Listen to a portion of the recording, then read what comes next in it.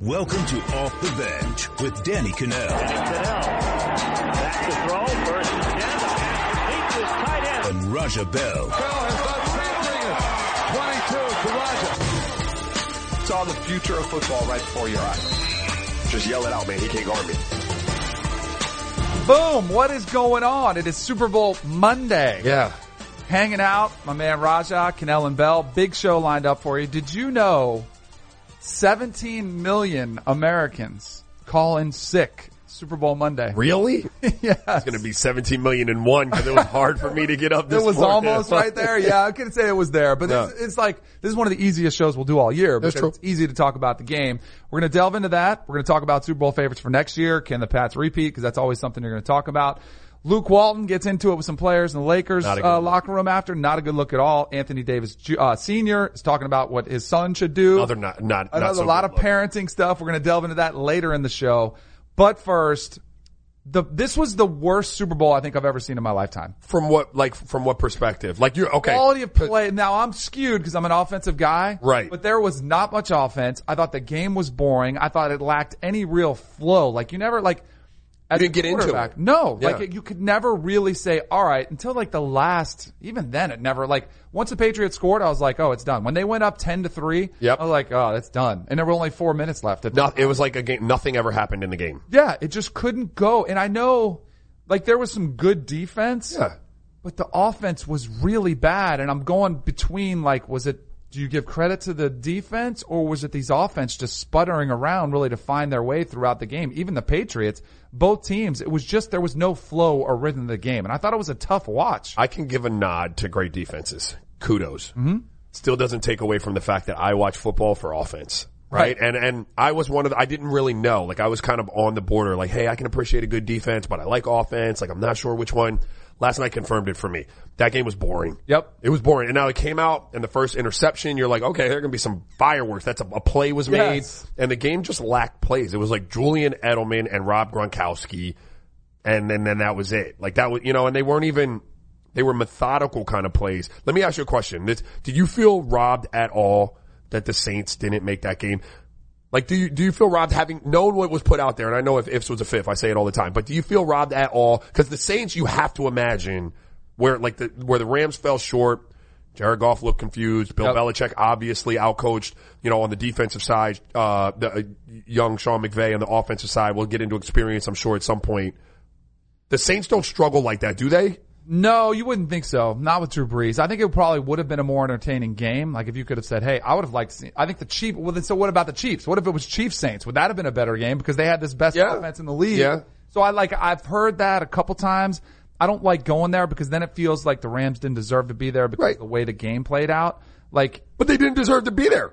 Like they got robbed. No, the only reason I'm asking it, no, they didn't deserve to be there because the Saints should have put that game away, right? We're talking about we're opening up an old can of worms here, but I hear you. Yeah, but I think, Drew Brees would have been more experienced, but that doesn't mean he couldn't have a bad game. Right. Like Brady didn't have a good game. No. Like, what about Brady? He's supposed to be the greatest of all time and he didn't play that great. Now he made some great throws when he needed to. Right. He had another game-winning drive that he orchestrates, so you don't want to take that away from him, but it was just a bad game.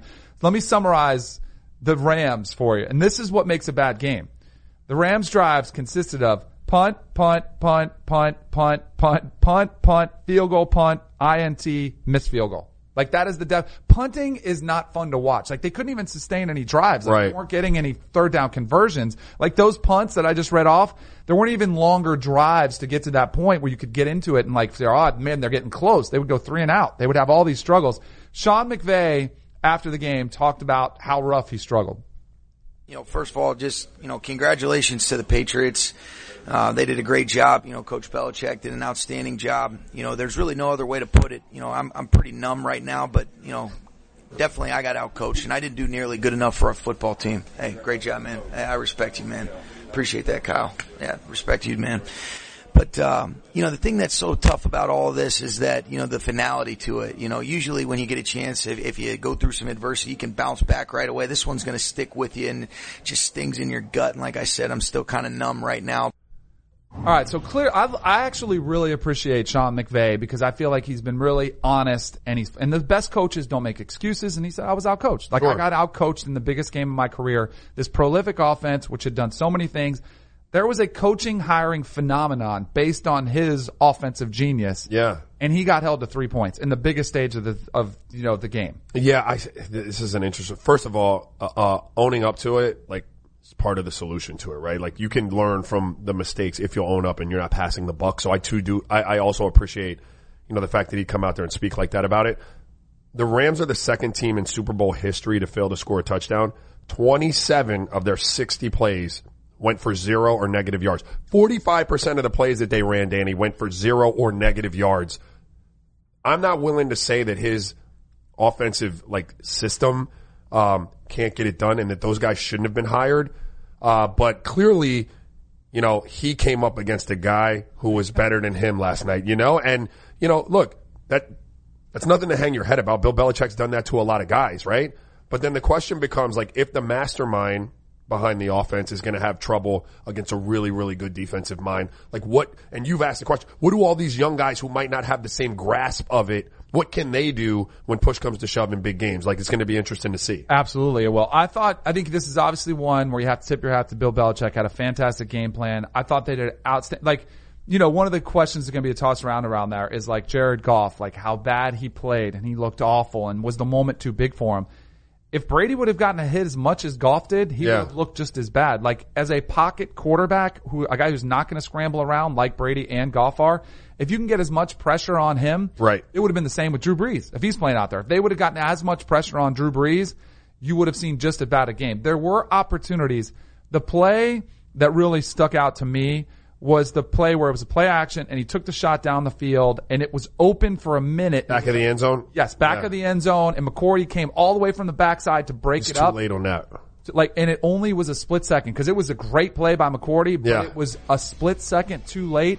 And I thought that was an instance where a Breeze makes that throw, or Brady does. After all the pressure that they've got, you've got to cut that ball loose. I did think he was a little bit tentative, but I think the reason he was tentative is because he was getting knocked on his butt every single time he took a drop back. Yeah, I think that they go hand in hand. The job that Bill Belichick did and the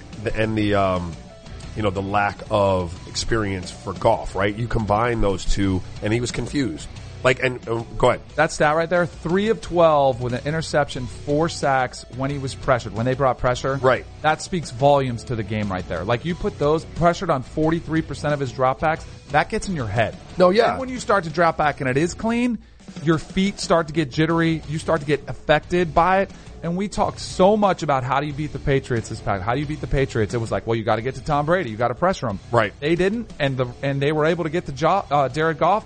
That to me was the difference in the game. Yeah, for me, a big difference in the game too, because you would think that the Rams, all the talk was the Rams getting after Brady, right? With that defensive front, and Ndamukong Suh and Fowler and Aaron Donald, what kind of pressure they were going to be able to get.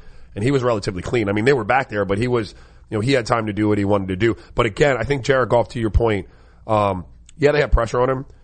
But you even said you figure Brady or Breeze makes that throw, they cut it loose. That's just the difference. Some people think it's a glaring thing when someone's not experienced. It's not a glaring thing. He's still a pro, but he's just rattled enough to not be able to make that one play. And I would imagine his next Super Bowl, if he gets another shot at it, he'd look like a different player. Do you know what I mean? The experience to be able to relax a little bit, and he'll be able to know what it feels like. Sure. That experience does come into play. I think sometimes it's overrated, but I thought it took him I don't think he ever got comfortable in the game. Right. And you want the game to slow down at some point. You always talk about the quarterback position, it has to slow down. And you hear guys say, well, it takes 2 or 3 years in the NFL for the game to slow down.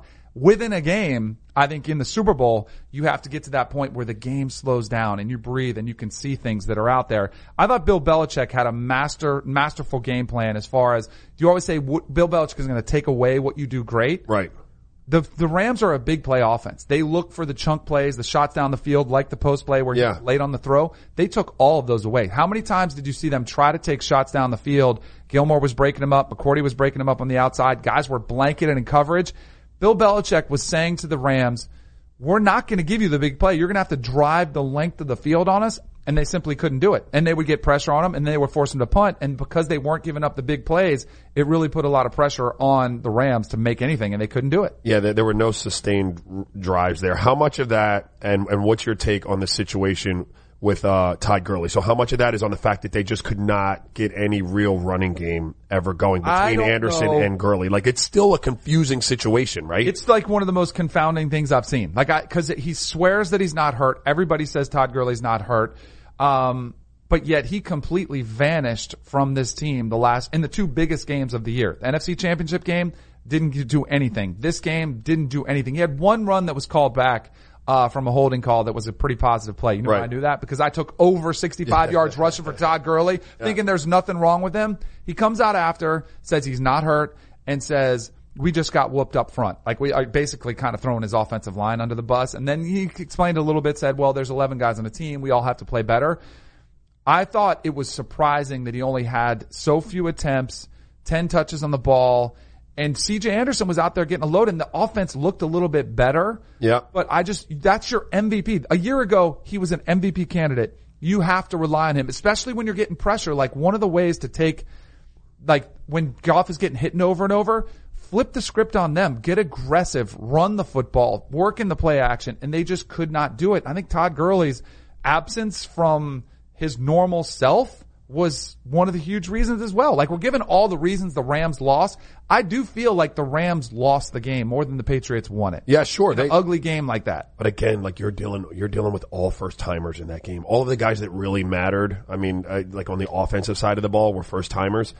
He was in a game like that. There was like they have these stats that track how fast you are, who the fastest runner is in the field. Gurley, on one of those plays where he got loose, was 19.9 miles per hour, is the fastest anyone ran throughout the game. Like, he still has that explosiveness, but for whatever reason, McVay just got away from it. So he averages 18.3 yards per carry throughout the regular season. 10 attempts, right? Attempts per game. Yep. And he got 10 last night. Here's the deal. If he is injured, and running 19.9 miles per hour doesn't speak to him being injured. Right. It says he's healthy. But if he is, you need to come out and say it. Yes. You need, like, it's like this trying to hide the injury is ridiculous. At some point you need to come out and say it because it would explain a lot to people. Otherwise, Danny, I'm going on record as saying there's something more to this story than just football production. Which concerns you more. I'd rather know a guy is hurt. That's what I'm saying. So that he might have vanished on the biggest. Come out and put that to bed. Like, he's hurt. He couldn't withstand the type of workload that we want to give him. You might be better off saying he's been banged up. He's still not 100%. Because if that's not the case, there is something else going on there, which is a bigger problem long term. I want to ask you another question. Yeah. This is football breakdown, not my forte. Is there anything to the fact, like, you know, he's a big play back, right? Yep. Is he a between the tackles back? Like, is he a guy when you're looking to sustain drives, right? Not hit home runs. But so here's the thing. They live on that outside, that wide zone. Like, right. That's in the one play where CJ Anderson got to the outside. Romo even pointed out, he's like, this is what they need to get to. That is more Gurley's speed. Right. And I thought they couldn't get, like, and I'm sure that's one of those subtleties where Belichick is just funneling everything inside, getting as far outside they can and forcing it back inside, and they had no answer for it. So it's just masterful defensive. I think, yeah. I mean, I think they were, schemes. I got you. To prepare, you have all that. So Gurley obviously did not win MVP. But it was sort of a surprise. The conversation started when the Patriots took the lead. It was like, who's going to get it? Because Brady did nothing. Right. Sony Michel had a pretty good game, but Julian Edelman was out there putting up these huge numbers. He ends up winning the award.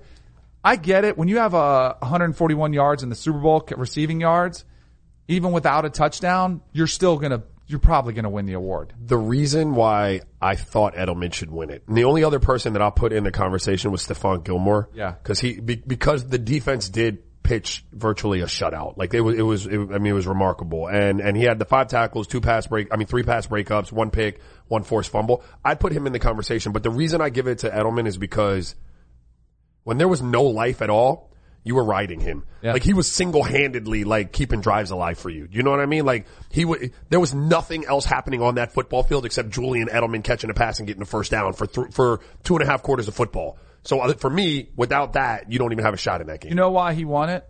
Because it's an offensive-minded game. Because you're right. Stephon Gilmore probably had a better game. Like, when you break down the film and say who had a more impactful game, what have we said also? Everybody's talking about how bad it was, but it was a defensive game. Yeah.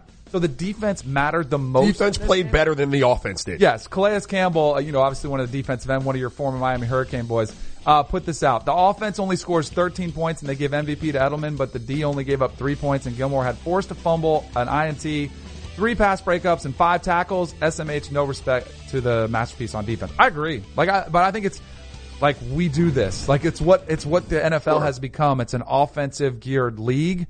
Stefan, like in reality, and this is corny, but I think you do like say the defense won it. Right. Like, and they don't do that anymore. Like, but you would say the Patriots defense should have been the MVP of the game because they really were. It was a collective effort because McCourty made the other pass breakup. Right. They got pressure. They had sacks. There wasn't one guy. Now, if he would have had a pick 6, he's the MVP. He would have won it. And because he would have scored points. Like he turns into an offensive player, but because he didn't, they didn't go there. Real quick. Yeah. Julian Edelman, the conversation now, and they had it right on the set. I was just about to say this. Please stop. What? Please stop. So the conversation with Julian Edelman is a Hall of Famer. Stop. Crazy talk. Stop. It's prisoner of the moment. Oh my goodness. This guy is a Super Bowl MVP now. 2nd all-time postseason receiving yardage. Don't just be a prisoner of the moment. You have to look at the collective from the entire career.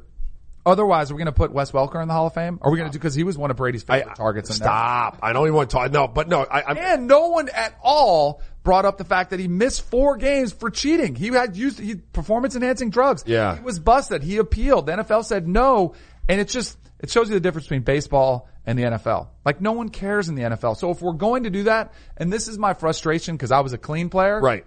That's who I think should be frustrated. Like if you're gonna let guys basically do it without punishment, because 4 games when you're making that much money, every single player in the NFL, if you said you can have a 4-game suspension and I'll trade you off a Super Bowl championship and a Super Bowl MVP, every single player would say, sign me up. What? Go ahead. I'll take the 4-game suspension. I'll take the slap on the wrist. Give me my Super Bowl and Super Bowl MVP. Yeah. Every player would take it. Yeah. Including myself. So if that's the mentality, why don't we just open it up and loosen up the restrictions? Because it's impossible for guys that are trying to do it the clean way. Sure. To go out there and compete with guys that are enhanced. What I would say was, well, first of all, I'm on record as saying I don't care that they use PEDs. Like I'm one of those. Like just go ahead. Everyone should be able to do it. But if you're going to have rules in place, then you have to put more teeth in the laws have to be stricter. Baseball guys are not allowed to play in the postseason. There's got to be more penalty. That would hurt guys. Yeah. That's the one where guys might curb their behavior. But I don't think it's that big of a deal. So Sure. the NFL's just like, hey, we'll just let the rules stand as they might. Hey, it's Kaylee Cuoco for Priceline. Ready to go to your happy place for a happy price? Well, why didn't you say so? Just download the Priceline app right now and save up to 60% on hotels. So whether it's Cousin Kevin's Kazoo Concert in Kansas City, go Kevin, or Becky's Bachelorette Bash in Bermuda, you never have to miss a trip ever again. So download the Priceline app today. Your savings are waiting. Go to your happy place for a happy price. Go to your happy price, Priceline. All right, so we're going to get into can the Patriots repeat. I do think Jared Goff, I think the Rams are going to have a tough decision. We'll get in that in just a minute. But I have been waiting ever since I saw the halftime. Yeah. I was like, because you were like, who's Maroon 5? Like, do I know any other songs? Correct. Like, I knew you would know a couple of their songs. Your first impression after the halftime show, after the first song. I didn't watch a lick of it.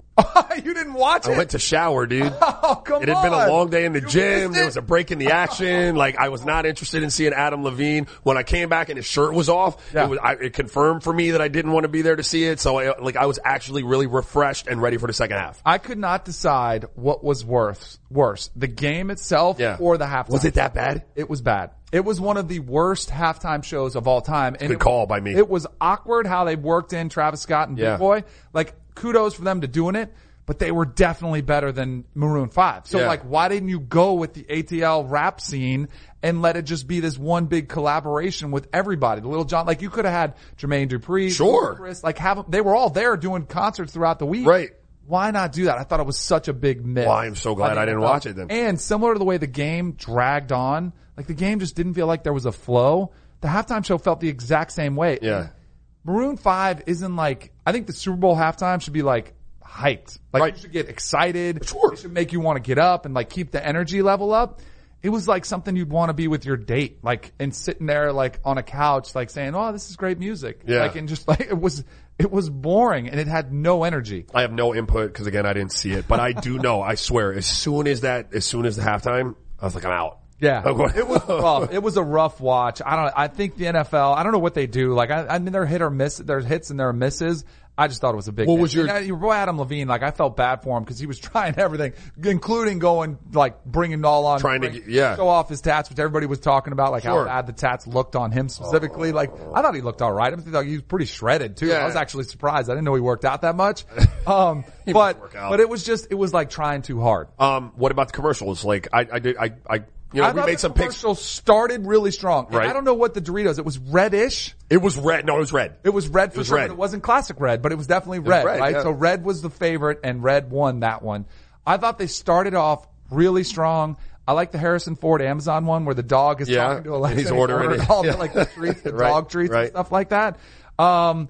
I thought the commercials kind of were a big miss too. Yeah, there weren't wasn't- that many ones where I was just like blown away or laughing out loud. Yeah. There just weren't that many. But Bud Light was like That was I the like Game of Thrones one, or the Game of Thrones was That was one of my favorites. where the mountain crushed their jouster and then Yes. the dragon came in and like Yes, yeah. you're thinking it's going to be Dilly Dilly, Yeah. and then they come in and just torch the whole village. And that was good. I also appreciated the high fructose corn syrup, like when they were just throwing. Is that legal? You can just throw your competitors Right. under the bus, Exactly. like. Hey, if it's their ingredients, I guess you can. What about Andy Warhol and the ketchup? Because this was a big thing before the show, bro. Like, I thought it was lame. I thought the commercial was lame, but the thing that it spun off is I like the way Andy Warhol eats his burger. Like- It said eat like Andy, pours your ketchup on the side, and then you dip the cheeseburger into the ketchup. I have never seen someone. Now, I would forgive you if you put ketchup on your burger originally. Yeah. It was not enough ketchup. Right. And so then you decided to double dip, get a little more ketchup. Okay. But you're saying you put Okay. no ketchup on the burger. No. So here's what happens. If you go to Burger King, McDonald's, Yeah. or anywhere, you get a burger, it has ketchup on it, right? but- But it's not enough because I like a lot of ketchup. Andy Warhol must like a lot of ketchup too. So then you pour it on the side and you get a dip so you can maximize ketchup exposure. Yeah. By dipping. Remember when he said he was going to put out a poll about this? He's too much of a coward and didn't he didn't do put the it. poll up. He No, no, didn't do it. He didn't do it. 100% put a poll out. I just had to figure out the right way to put up the poll, the right verbiage to use. You'd be so I want disappointed. to make sure it's clear, like what exactly we're explaining. There is an initial obligation, no matter what comes on the burger, to put ketchup on the burger. Yeah. Only then can you dunk it in ketchup. But you have to make an effort to add more It ketchup just to the patty. It spreads around, and then some bites will have more than others. Like this way, you know you're getting maximum ketchup on each bite. Yeah. It was definitely there. The other commercials that I thought were the Little John, Cardi B, Steve Carell, the Pepsi commercials I thought was pretty good. I think Little John is just entertaining, like because of his signature, Correct. like voice, like Yeah. the call and everything. Right. Like it's just great. It's fun. It's fantastic. So one of my beefs before the game, I don't know if you saw this. Did you see the new Jordan? Not the Twilight Zone series with Jordan Peele was kind of scary, but it wasn't that scary. I think it was like within 15 minutes of the start of the Super Bowl, they showed the preview for Us, which is I think it's like a Get Up sequel, kind of. No. It was terrifying. Us. And it was like a minute long. Yeah. My daughters will Freaked not out? sleep. It was Get Out sequel. Like it was like the same like kind of feel, and it's weird, and it's like obscure, but they had these looks on this family that's waiting outside. Get Out was the Great. Jordan Peele, like. Yes. So it's the same Did you thing. like that movie? I did like it. Okay. Did you like I thought it was fantastic. I thought it was good. I didn't think it was that scary. Yeah, no. Creepy. It was creepy. This movie scared you know what out of me, and Yeah. more importantly, when it's like 5:30 before the Super Bowl, I had my kids watching. They were terrified. They were like running out of the room, like ah! My 6-year-old would not look at the TV, like Yeah. she was scared to watch. And then she was in our bed all night, Right. Of course, because she was terrified. Yeah. Couldn't do anything. Right. There were some good ones though. I liked it. Overall, I liked it. You know what I really liked? The intro with Peyton Manning. Yeah. And then they went to John Malkovich over in the Roman Coliseum, like Didn't the see it. fake open. Missed it all. That was really well. That was Listen, my wife, and I love my wife. yeah. My two boys, my older two, and my wife talked the entire game. Right. Like they did. And it was our family time, right? So I felt guilty being like, yo, stop. Cause I had been in the gym all weekend. So I wanted to engage, a little bit because I rarely get my boys now cause they were playing games and we rarely ever get all of us sitting around. And my 7-year-old wanted to watch. So we were all sitting there but they talked the whole time. So I missed most of it. Best commercial of the night, hands down, was the NFL 100. Did you see that one? With all the stars in the banquet hall, Roger Goodell's like addressing. No! It's like an awards banquet. Marshawn Lynch like is looking at this big cake. Yeah. Like falls over and it knocks off this football from the top of the cake. And then all these greats, historic greats of the NFL are running around trying to get the football, like playing keep away, and it becomes like this pickup game, and it's Peyton Manning, it's Jerry Rice, it's Steve Young, Joe Montana, like everybody who's anybody in the NFL is in it. It was the best commercial. Listen, in the second half of that game, and this is, reflecting back on one of our earlier conversations, I was falling asleep. Yeah. No, I was. I was literally like, watch. I couldn't keep my eyes open. It was tough to watch. All right. So next year, you have to do this every time. Like, what are these teams' odds of getting back to this position? Who can win it? So next year's Super Bowl odds. Yeah. I don't know how long it's going to take us to learn our lesson. Why aren't the Patriots the favorite in the house? I mean, because I'm kicking myself for this one for not picking them going in this game. Yeah. Picking against them and throughout the playoffs. Because as long as I'm going back to my mantra, which I've said the last 3 years, and I'm not deviating from it next year, as long as Brady and Belichick are on the sideline for that team, they need to be the favorite to win the Super Bowl. Yeah, what did the Chiefs do that would make them the heavy fired their coordinator? Maybe. You know, I mean, but I get why the Chiefs are a favorite because they're going to have another year with Mahomes. Okay. You know, I mean, you're assuming he's going to get better, right? Which is kind of crazy to think. He had 50 touchdown passes in the regular season. He's the league MVP. But I think he can get better. And I think the biggest thing is while he's on his rookie contract, they have money to spend. Right. They're going to spend it on the defensive side of the ball, which was really their down. Well, once they do that, then you can make them the 6-1 favorite. But as they are currently constituted, like, I'm not picking them over one of the two damn teams that just played in the Super Bowl. Right, exactly. No, I wouldn't do it either. One of my favorite things about watching the game, and this is one where it like hurts me because I didn't have this experience, was when you see guys with their kids. I thought it was really emotional when Brady, I got emotional. I mean, I know some people are like, why do you care? But when he had his daughter and he was holding her out there. Yeah. And I think like people ask the question, like, is Brady going to come back? I think that's why he plays. His kids get to see him in this role.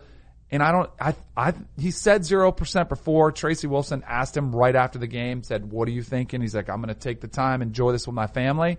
But if you're competing at this high level, if you're going down as the greatest athlete in the history of sports, why wouldn't you continue adding that legacy as long as you're completing this level? Or do you go the role of John Elway and Peyton Manning and ride off into the sunset? I think you play, dude. And this is just on my own career. Like, I left at a point where my oldest son was about to go into kindergarten. And in my mind, like, he had seen me play and so I was good. He's 11 now. He doesn't even remember it. Right. You know, so if I could have gotten 4 more years at the end of my career, just being a good guy sitting on somebody's bench. Yeah. Like, I would to do it all over again, I would definitely do it. Even if it meant, you know, putting him in school and having to stay in a town for an extra month after the season was over till school was out. Like, I would have put up with all of that to let my kids experience this with me almost to the point now where the big 3 is coming around asking me to play. I talked to Lisa Leslie yesterday. She wanted to play, and Carlos Arroyo's called me. And I don't, like, physically, I've told everyone, like, I don't play basketball anymore. But my kids love the big 3. And I am entertaining playing, though, because I want them to be able to be a part and see me do it, right? Because they have no idea. So as it pertains to Tom and as it relates to that, like, dude, play. Like, one of my, like, I played in this celebrity golf tournament. Yeah. I love that my kids, and it's not even my sport. Sure. Like, for them to see a crowd that's like cheering for it, it's like a cool experience. Yeah, like, dad's cool. Yeah, exactly. That's what cool, it's all bro. about, Yeah. like, really, and the photo ops. Like, those photos that they'll have, like Drew Brees going back to his Super Bowl when he was holding his son and he had the earmuffs on. Like, he'll have that moment forever with his kid, and that's like, yeah. What about Gronk? So Gronk, I think is a little bit trickier. But I said this last week, and I think you still have to go the same. Even in the game, like, he just looks like he gets hit hard. He's slower. Sure. He still made one of the biggest catches of the game. He did, yeah. I'm going to Brady, and I'm saying, if you are playing, I am playing. And I'm going as long as he does. Did his post-game press conference was kind of cryptic. Like, it didn't say anything, but his attitude about it, like, it seems more likely that he's going to retire. Yeah. Right? I mean, that's what I took from it. More cryptic. He hasn't said anything. His body has taken much more of a beating than Brady's. Right. He's had a lot of injuries throughout his career. I mean, he plays with his bionic arm basically on his arm. He looks slower. But again, like, can you well, here's probably the bigger problem. The Patriots aren't going to overpay for him. So they're not going to pay. I think his number's like $12 million next year. They're probably going to come to him and say, we need to take a pay cut. What do you imagine that and looks if it like? Comes really 6? I don't know. Brian Urlacher at the end of his career, the Bears threw him $2 million. And he was like, forget it. Yeah, like, it depends on how bad it is. Yeah, correct. But if I'm Brady, maybe use some of your leverage and say, hey, I want Gronk back. Let's make it happen. Right. Here's where I think Robert Kraft deserves some of the credit as well. He'll say to Bill Belichick, Brady wants it. Let's make it happen. What's his drop? Like, what's his number? Like, they're going to drop his salary from 12. What's his number? What would your number be I mean, I would play for two of them, bro. He spanked a lot of money. And he's good with his money. I'd have to look at the top tight ends, and I would say you got to pay me in the top 10. Top 10. But he might be the best. But I would say, all right, I'm not going to go league minimum or $2 million. You got to pay me something that's fair.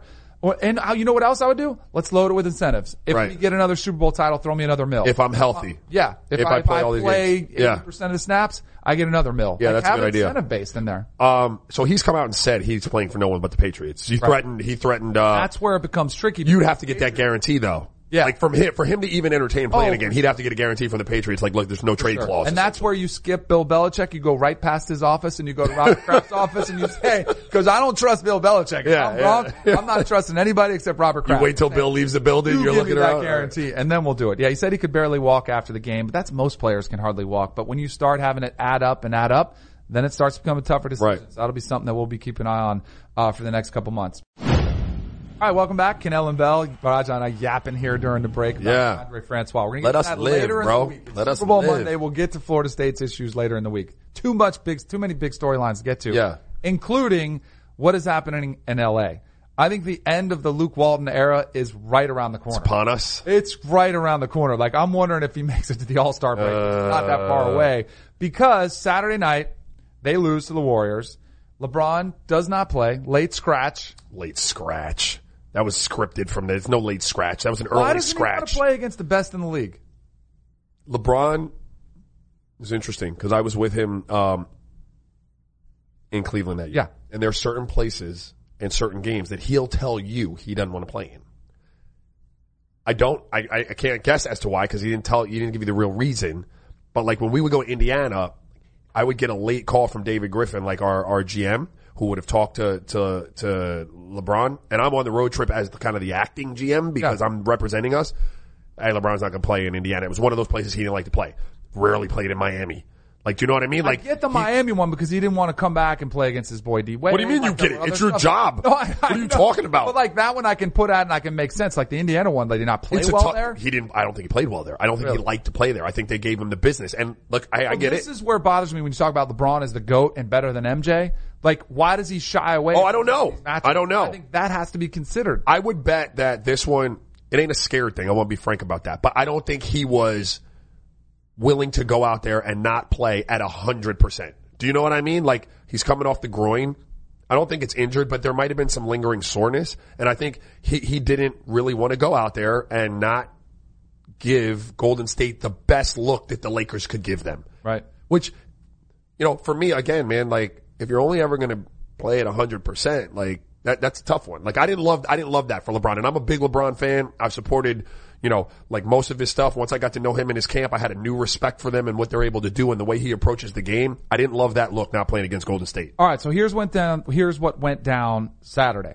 After the game, several veteran players, including Michael Beasley and JaVale McGee, had an emotionally charged verbal exchanges, multiple, with Walton, snapping back towards the coach's playing time distribution and rotations.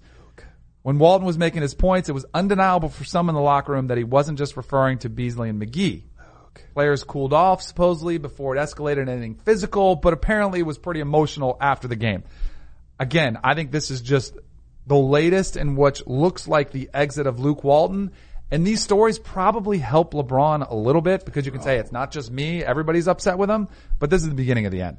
Yeah, I increasingly it's looking that way. And I really do have mixed emotions about this, right? Because on one hand, I would say, Luke, like, you don't want any other people in LeBron's camp on this one, right? Like, so if it's going to be LeBron going into management and saying, hey, we don't love him, then I'm not saying that he's doing this, but if that's the case, you want to be able to roll in 13 other guys that are like, hell no, like, we love Luke. You know what I mean?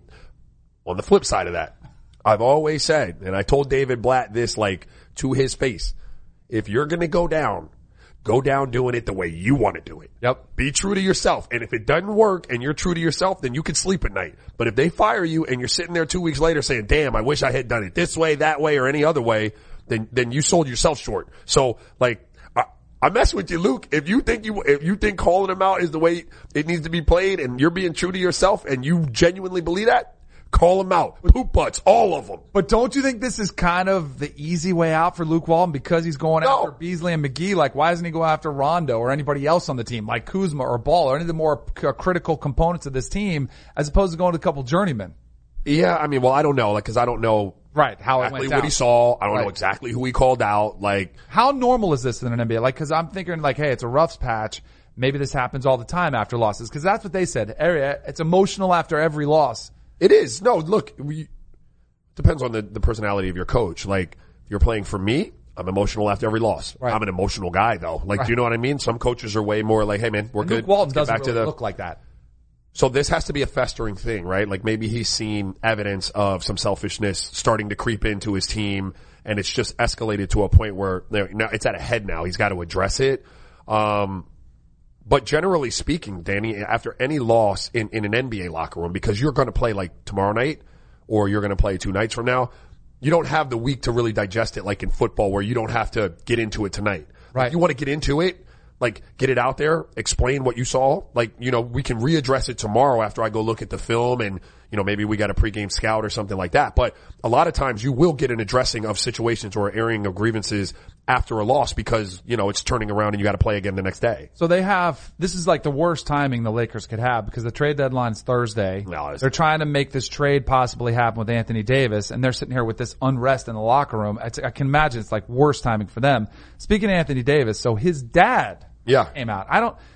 This drives me nuts when you see parents' quotes that get published out there, and it happens more and more often, but it drives me nuts when it does happen. Anthony Davis Sr. told ESPN, I would never want my son to play for Boston after what they've done to Isaiah Thomas. No loyalty, guy gives his heart and soul, and they traded him. Davis Sr. then clarified that it's solely his opinion and he can't speak for his son. Hey, how about this? They put a microphone in your face, Anthony Davis Sr. Say, hey, I got no comment. I'm not the player. Go talk to my son. Yes, talk to my son or his agent. Any options that you can go with. Correct. Is there any chance, this is the only way I would defend a parent, as if he thought he was off the record. Like, cause I could see reporters coming up and, hey, hey, Mr. Davis, how are you doing? Again. What do you think about your kid? Like, and just kind of like easing up to him. Look, you don't need to be talking to the media.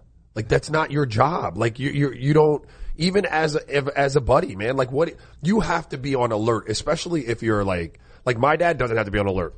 Nobody wants to talk to Raja Bell's dad about anything. You're not getting any breaking scoop about my career. Right. But if you're Anthony Davis's dad or like LeBron's mom or Kyrie's dad, you have to be like aware enough to know that anybody that's not in your inner circle, don't give them nuggets, like even in passing conversation, because you never know where they're going to wind up. So, real quick on his IT comments, like what's your allegiance to Isaiah Thomas? Exactly. We give a damn. And the Celtics did the smart thing. Like, look what happened after. Correct. I know they were, but like they did the smart thing. And guess what your son will be doing if he gets traded to Boston? Re-signing and playing in Boston. Absolutely, he will. There was another dad that was out there making the rounds, and this was weird. We talked a little bit about it. Friday's show was a circus because we had people coming live, but Kyler Murray was making the rounds, and I told you right after I talked to him, I was like, man, I'm a little concerned about him. Like, his interview did not come off great.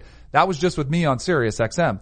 Then he goes on Dan Patrick the next day, and that interview gets more play. It starts getting published out there online. Socially, it starts making the rounds, and Kyler Murray looked unprepared. He looked dumb. Uncertain. He did not listen. He looked dumb. I'm going to say look, I like Kyler Murray. I'm a fan of what he did. But the way he is like presenting in all of the things I've seen, he don't look smart. No. And that's a concern. So like, you need to step up. You need to say what's on your heart. If you're trying to be coy about the situation and not tell anybody anything, it's making you look like you're not bright. You need to step up and answer questions.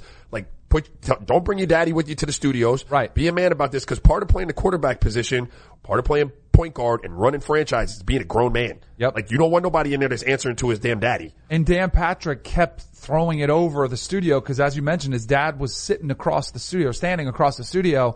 Kyler could not answer the questions, and his dad was over there like laughing just while his son is dying out there in this interview, I think it cost him millions of dollars. Danny, I really hope for the kid's sake that what he's been, like his camp is telling him to do is like dance around these questions to the best of his ability. Don't give them anything. And in the process of trying to do that, it's painting him in this light. It's making him look like a lot dimmer, if you will, than he is. Do you know what I mean? I hope for the kid it's that, because if that's the case and behind closed doors you get a vibrant young man who can hold conversations and talk to you and stuff like that, then that's a different story. But if this is who he is, where you're asking him questions and he's like, was not prepared for the interview. And I put a lot of the criticism, not on Kyle, because I like Kyler Murray. I think he's a good kid. Yeah. I thought he was left out to dry by his agent, by his dad, by anybody that's in his circle, like his marketing people. Whoever's there as part of the Kyler Murray team, they should all be fired. Like, how could you let him go out there and do this interview?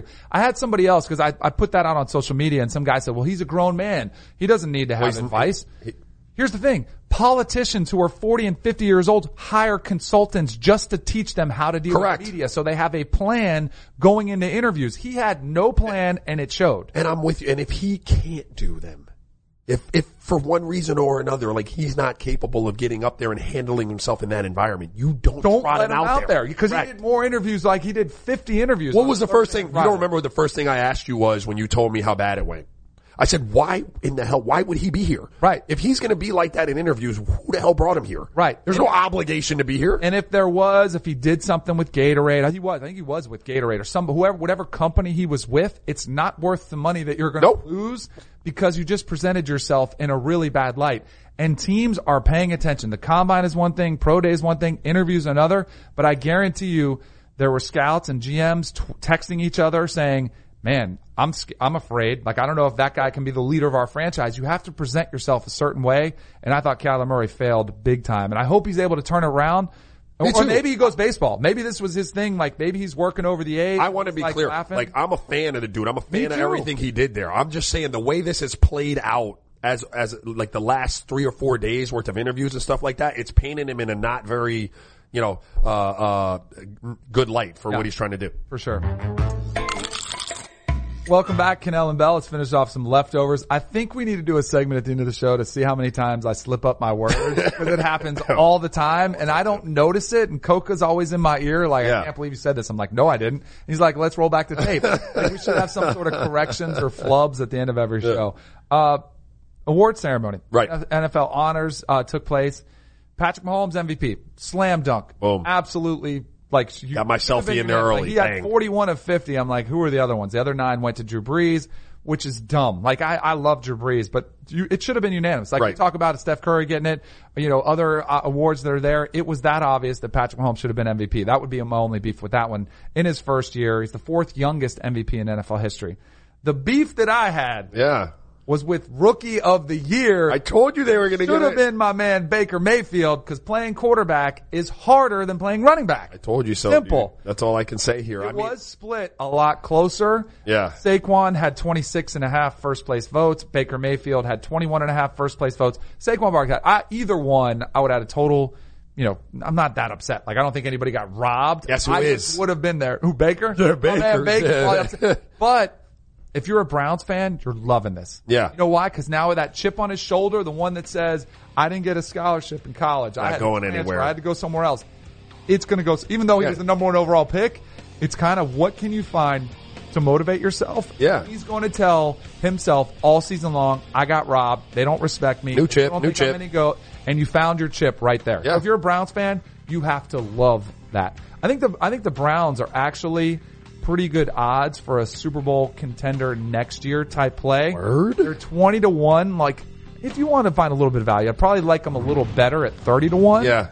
Telling you, man, Baker can play. Baker can play. I said coming out, like, I like Baker. I like his swag. I like the way he plays. There were times when I thought, I went over the top personally with some of the coaches, but I ride with Baker. But I don't have a beef with Saquon, because I thought Saquon was he looked like a video game at times at Penn State, where it was just like that's different than everybody else. And you didn't know whether it was going to look like that in the NFL. And then he hit the NFL and you're like, he's different than a lot of those other guys. Like, it was real. It was. I'm I would have voted for Baker Mayfield, but I have no problem with Saquon Barkley, of winning the award. I think the Giants are in good shape. Now they have to choose what are they going to do with Eli Manning. Are they going to keep him around? I think they do. If they thought Eli Manning was good enough going in this past season, what changed? Because he actually put up really good numbers at the end. I got to talk to Saquon Barkley last week. Last week, we had a slew of people coming through our show. A ton. Who impressed you the most? Oh, who impressed me the most? Or who did you think was the most fun? Or who you were the most excited to meet? I know you got the selfie with Mahomes. Was that a big hit at home? Yeah, Mahomes, that was huge. Like, everybody was, like, fawning over that. I like Christian McCaffrey. I thought Christian McCaffrey was a really good interview. I like the way you ask questions because you're kind of like me. Yeah. Like, we're supposed in this business, we're supposed to ask them like, hey, Cam Newton's shoulder. But like you and I are both like coming up as a kid. What did your parents do for you that put you in this position? Right. And I'm thinking the same thing. In the back of my Relatable mind, stuff. like, how can I apply this to my kids? Is I'm trying to raise them and getting mad at them all the time. Luke Wilson I thought was cool. Luke Wilson was cool. Although Coca said I was a little too desperate in my plea for a golf game. Yeah. I didn't hear back. No, I thought it was cool. I thought you were hit fine. me up or anything. I didn't love his commercial. Yeah, it was okay. I didn't love his Colgate. I mean, I didn't think it was like super funny or anything. No, yeah, it was just like, okay. Yeah. It wasn't awful. It was just okay. You know who had a lot of energy and I thought was like real? I loved the Bill Cowher one because what I did with the Bill Cowher thing was I put that onto like my whole high school team like message thing for some of these knuckleheads that think that they are like great to hear what a Hall of Fame type of coach thinks great players want. And a lot of them need to reassess like who they are. Do you know what I mean? Like I thought that was gold, and I thought that like I thought Emmitt Smith was like, I don't know if he had some of the Herodora or like, but Emmitt was rolling. I enjoyed that one. Like Emmitt had really some good energy. He's a great dude. He's one of like I didn't play that much. But he always remembers my name. Like he always says, so he's Danny, just that like, guy. Yeah. He's just a really good dude. I liked Travis Kelce. Yeah. I thought he was really good. Yep. Like everybody. I thought like for a week where guys are selling things and you know, like they've been through 10 different interviews and they're kind of like, you're on number 5. I thought everybody like had a pretty good attitude. Yeah, dude. I thought we had some good people. You know why? Because of us? Yeah, of course. Well, I mean, our energy is infectious. I think so too. I think we deserve a lot of credit for those articles, for those interviews that went out there. The Raiders are looking for a place to play. They might be playing at the home of the San Francisco Giants, Oracle Park in San Francisco. I love it. I wish the Miami Hurricanes would look to play in Marlins Park in Miami. Yeah, I'm with you, dude. Be closer to campus. Yep. There. I think where they're playing now, the Coliseum, their leases run out. They're kind of waiting to go to Vegas. I think they'll actually be like a nice ballpark. I think the players will love it. And for like San Francisco versus Oakland, I lived out in the hills in Oakland, like when I got traded there. It's okay. It's not San Francisco. Like San Francisco is not like, San Francisco is really cool. Yes, indeed. Did you watch? I'm sure you were dialed into HQ, CBS Sports HQ all day yesterday. Oh yeah, you know. So we had a Guinness Book of World Record achieved on the show. Brady Quinn, our QB here. Yeah. One of our QBs. Yeah, okay. Threw to Jarvis Landry from the Browns the most one-handed catches in 1 minute. How many catches do you think he made? One-handed catches in 1 minute. Is he having to return the ball back to him? Or nope, just set it down. Just set it down. One-handed catches in 1 minute. 50? 48. Wow. 48. And Brady was just firing them at him. Yeah. Boom, boom, boom. How far away were they? I'm kind of mad I didn't do it. Probably like 10 yards. But more importantly, do you know whose record he broke? Whose? Kirk Cousins to Antonio Brown. That's right. Kirk Cousins had the old record at 45.